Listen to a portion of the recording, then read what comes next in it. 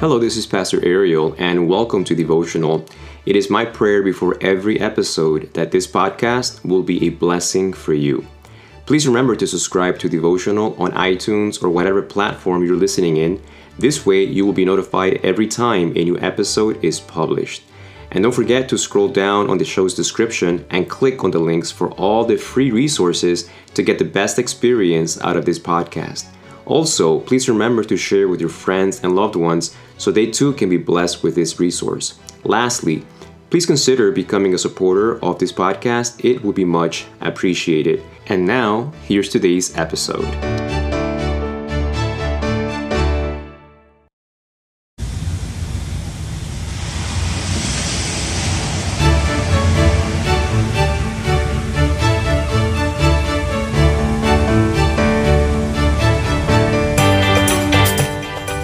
Welcome once again to Devotional. This is Pastor Ariel. We are on lesson number 7. And on this episode, we will look at Sunday, February 10th, the lesson entitled, The Prayers of the Saints.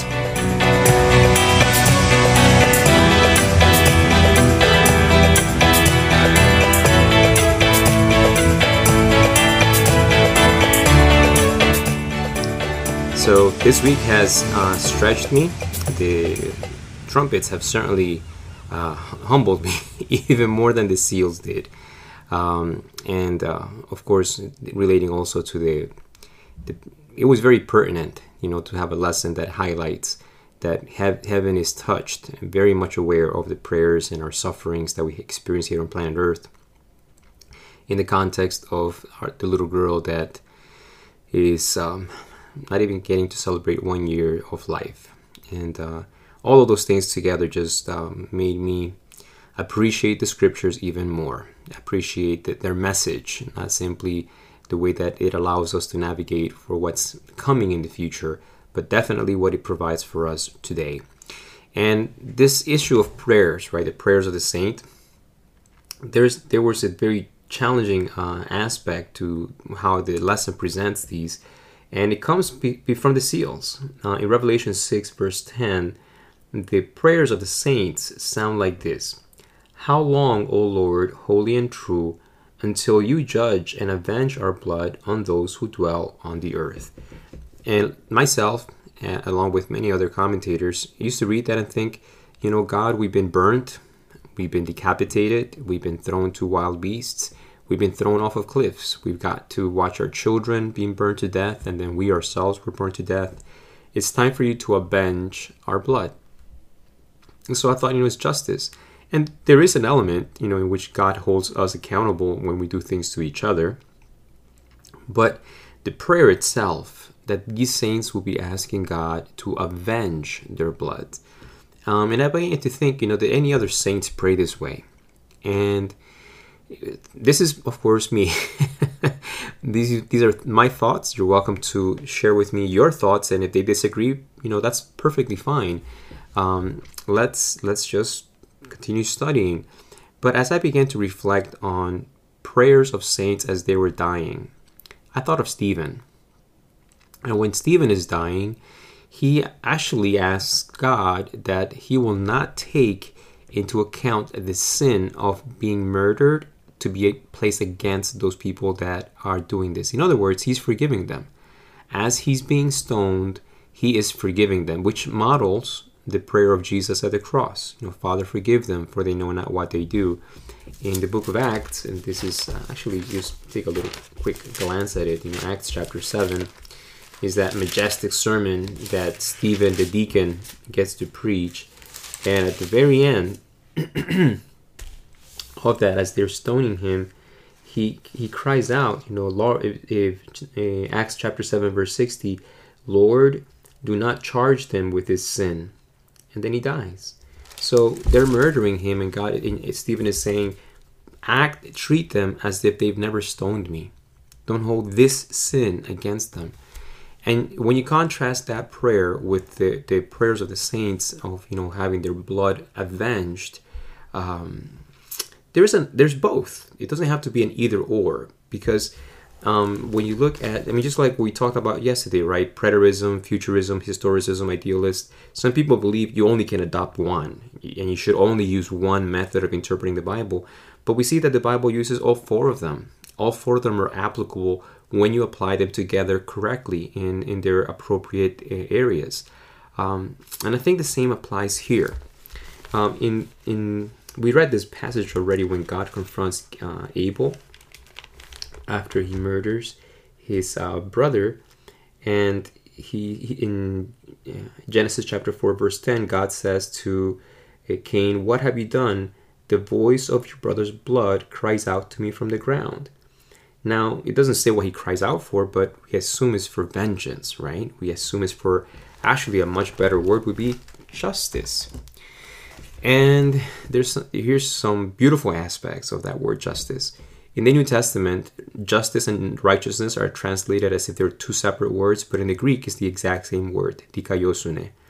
And it means justice and righteousness. We are justified, we are made righteous, all the same words.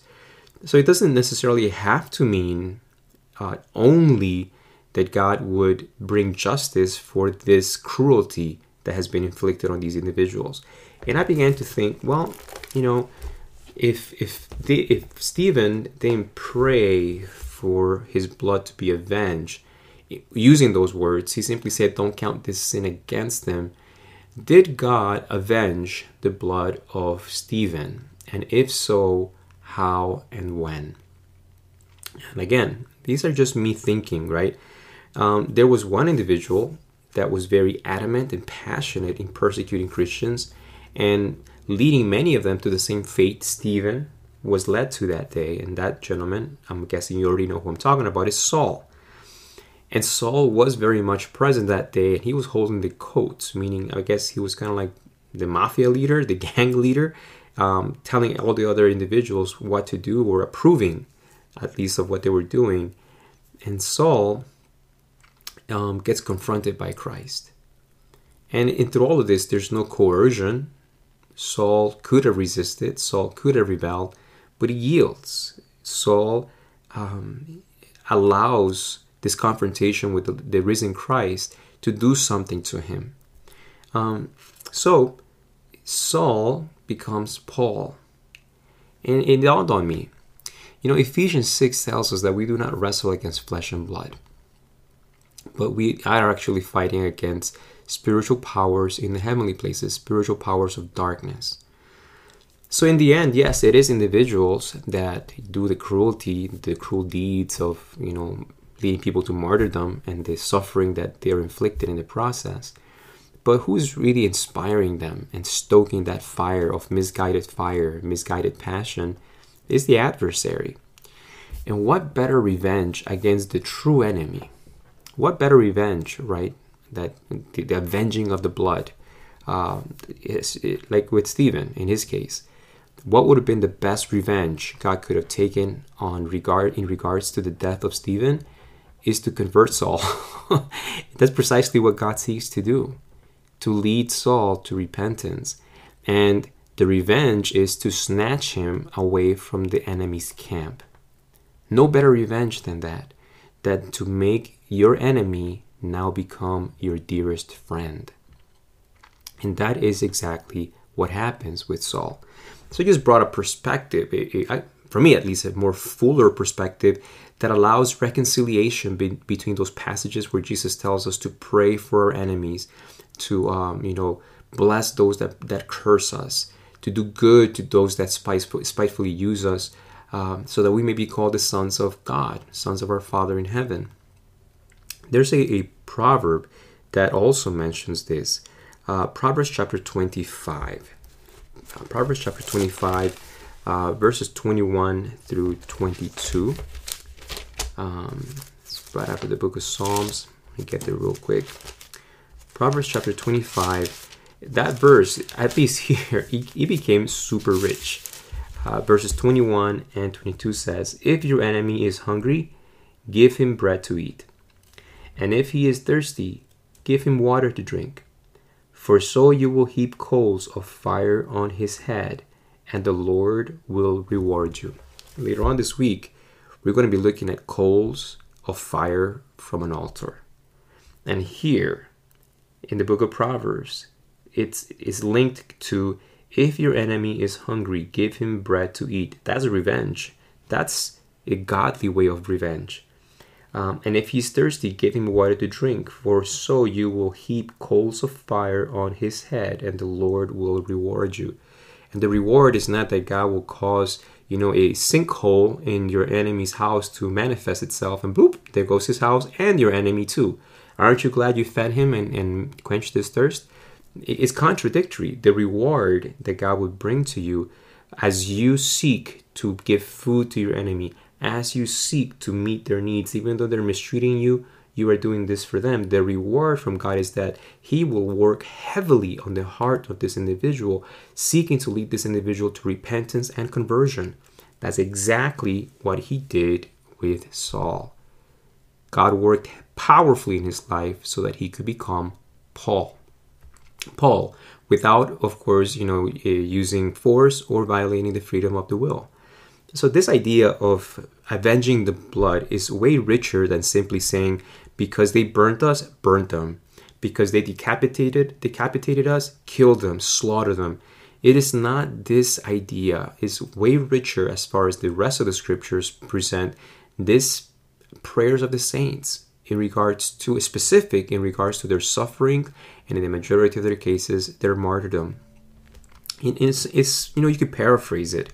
God, use this suffering that I'm being heaped upon.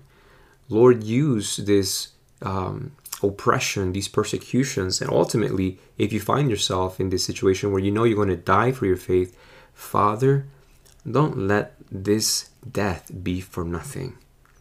I'm not asking you that on the day of the resurrection, I can, or at the white throne judgment, that I can witness how you're going to destroy these individuals that are seeking to destroy me. That's not the idea. And it does not negate the prayers asking for revenge or asking to be avenged or for justice. Like I said, that's a much better way for us to grasp it when there's a call for justice for this blood that has been shed. If you look at Genesis chapter 4 and you ask yourself the question, Cain kills his brother Abel, and God approaches Cain, and he is telling Cain, the blood of your brother is crying out to me for justice. But God does not destroy Cain. God is trying to save Cain. God is trying to redeem and reclaim Cain from the darkness that he's going into. He's starting to entrench himself more and more in the camp of the adversary, that spiritual power of darkness, Satan. The spirit of the power of the air, Paul calls him. And God is seeking to cause that blood of Abel to not be in vain, that death of Abel to not be in vain, to confront Cain to the very darkness that he is oblivious exists in his heart. And so I thought, but wait, time out. If the blood of Abel is crying out for justice, and if God were to redeem Cain, same experience like with Saul, wouldn't that not provide then justice for what was done to Abel? Well, it would if God never went to the cross. But ultimately, the justice, when God, if he would redeem Cain, but in the case of Stephen, because he redeemed Paul, maybe this is why Paul wrote so extensively and richly about grace. He understood what he received. The blood of Stephen was crying out to God for justice, crying out to be avenged.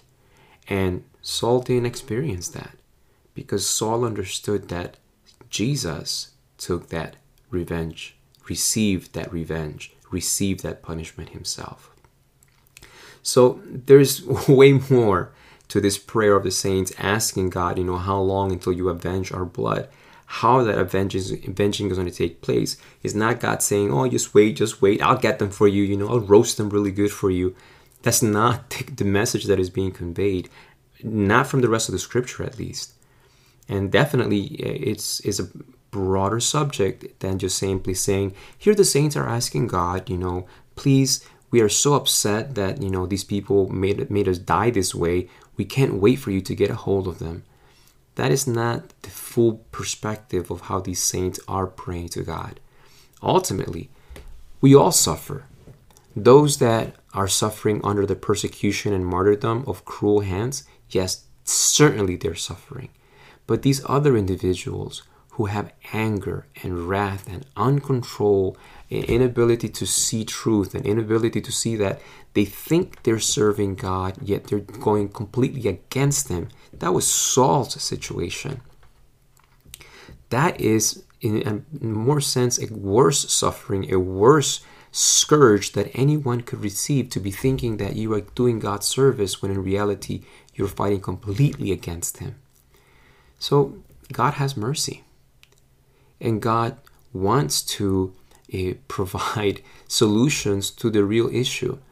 Yes, He will deal to the sufferings that we have on planet Earth. But the ultimate culprit behind this is Lucifer. And all the demons that have with him rejoice in causing us to take our eyes off of Christ, to backslide, to compromise our faith, to pressure us, to tempt us, to seduce us, to whisper discouraging thoughts into our minds.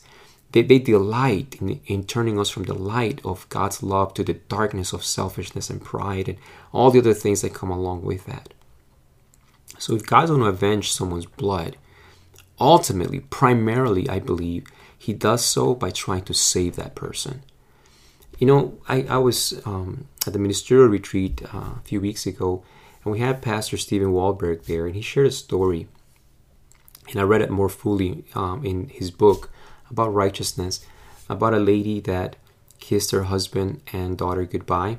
One day, the father was going to take the daughter to school, and the husband never showed up again. She called, no answer. She became worried, began to call friends, neighbors. No one had seen them.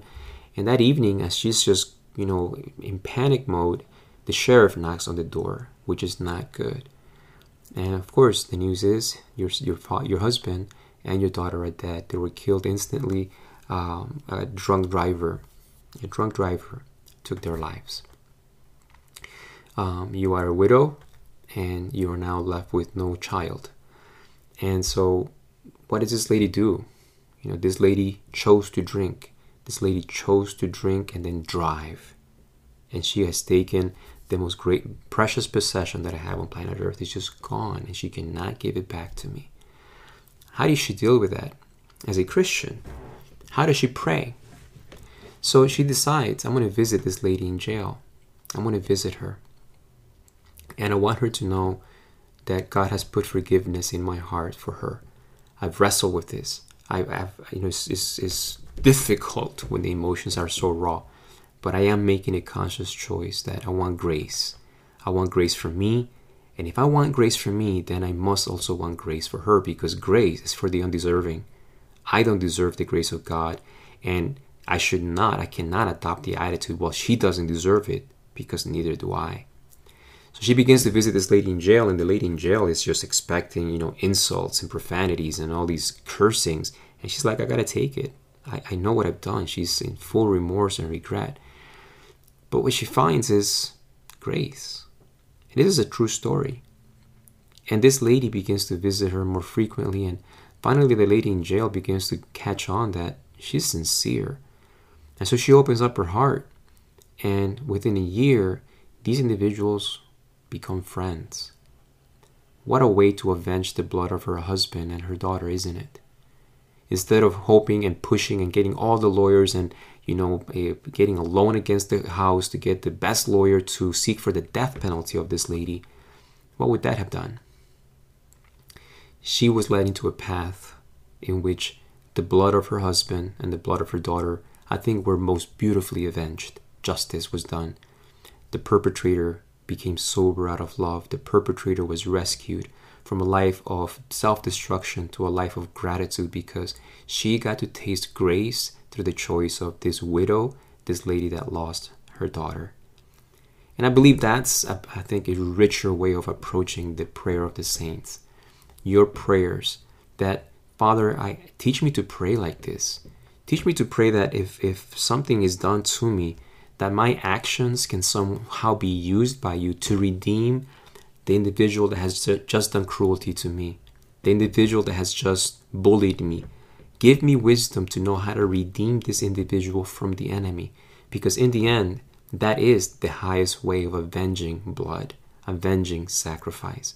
And, I'm thinking about yesterday's episode, we focused with Anaí, this precious, precious little girl. Every time I think of her, my eyes water up because I held her. I touched her head. I could feel the scars from previous procedures that she had done. She had received in her head. She's so, tiny and precious and beautiful. And for her to have experienced so much darkness already, just broke my heart to see that, this precious, innocent little being is just suffering under the scourge of sin. And I'm also thinking about another dear sister named Shirley Ann. She's in the hospital and I visited her yesterday. She was not responsive. She is also experiencing the decay of sin. Much slower. She's lived many decades on the earth. She has children and grandchildren. She's at the other spectrum of Anaí. But you know what? It still hurts. And I'm thinking at both ends, Lord, I know that you will not let Anaí's life just end with, a burial site. Help us to pray, Lord. Teach us to pray that the life of our loved ones will not just end with a gravesite, but that this little bit of life that we've been given, when it ends, will count for more. Lord, do not let my death just be of none effect, that even in my death, you can use that experience to lead others out of the enemy's camps into your love, your grace. That if I have to give my life for others, that it will be one more blow into the kingdom of darkness to break that breach that would allow others to escape out of that darkness into your marvelous light. And Shirley Ann has done that throughout her life. When she no longer could visit us at church, she would call me every once in a while, just say, Pastor, I know you're busy, but thank you for speaking with me for just a bit. I just want you to know I'm praying for you. And please, tell so-and-so at church. I was watching the sermon online and I heard that so-and-so is being prayed for from the front. Tell that person that I'm praying for them every day. That's a life that when it ends, it will have an avenging influence. It will motivate others to live a life that matters, to live a life that counts. And God can use even the death of individuals to become a catalyst for others to take God seriously, a catalyst for others to consider spiritual things. And for me, that's the avenging. That's the highest, most potent revenge that God could ever take upon the death of his martyrs, to take the individuals that took the life of his martyrs and take those individuals and convert them. Lead them to be sons and daughters of God, forgive their sins, cleanse their past, and fill them with his righteousness. Satan hates that. And so don't let us color the scriptures with our own, bents to revenge and violence. There's a better way. And this is an inspiration for me, both from Anaí and Shirley Ann, and I pray that it will inspire you. Make your life count. Make your life count for the kingdom of God today.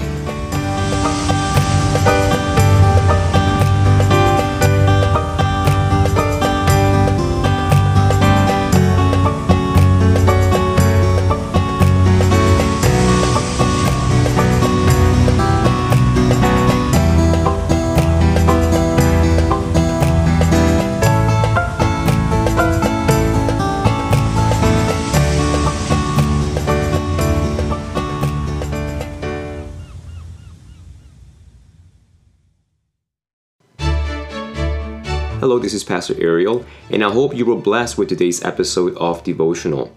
It is my prayer this resource will inspire you to spend personal time studying God's Word, including using the study tool of our Sabbath School Quarterly. If you haven't yet, please subscribe to this podcast. This way, you will be notified each time a new episode is published. And don't forget to scroll down on the show's description and click on the links for all the free resources to get the best experience out of this podcast. Also, please remember to share with your friends through social media, be it Facebook, Twitter, Instagram, or the one you use regularly. This way, they can also be blessed with this resource. Lastly, please consider becoming a financial supporter of this podcast. It would be much appreciated. This is Pastor Ariel inviting you to study the Bible with me again on our next episode of Devotional.